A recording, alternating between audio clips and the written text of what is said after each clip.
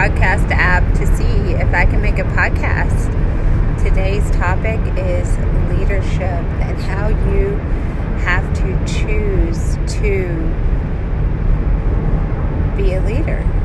And you have to make a choice to lean into that role.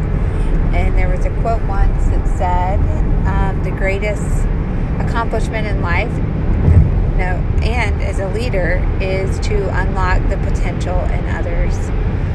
So that was one key takeaway I got from a podcast I listened to recently, and I thought it was great because if you unlock the potential in others, they can make a difference. It's not just you. The other point that really stood out was if you want to get somewhere fast, do it alone. If you want to get somewhere far, do it together, or something like that. If you want to get somewhere fast, go alone. If you want to get somewhere far, go together. And I think that makes a lot of sense. Has a lot to do, I'm transitioning from sales to another role that's a lot more team-based. And really in sales, if you want to do something fast, you can do it alone, and you can go out and do those things and do the activities you need to do to make a difference, and have an impact fast, quickly, immediately. In a lot of cases, even day to day, week to week, you can see the impact.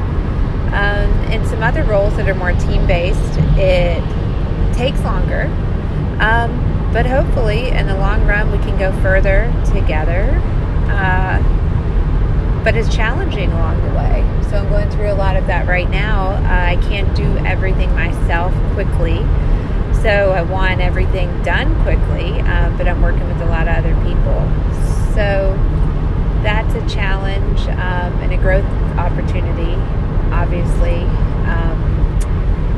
But I'm excited about the opportunity to unlock the potential in others, unlock the potential in myself to work together, and slow down and hopefully go further, faster in the long run, but really be in it in the long term versus just immediate, instantaneous sort of results.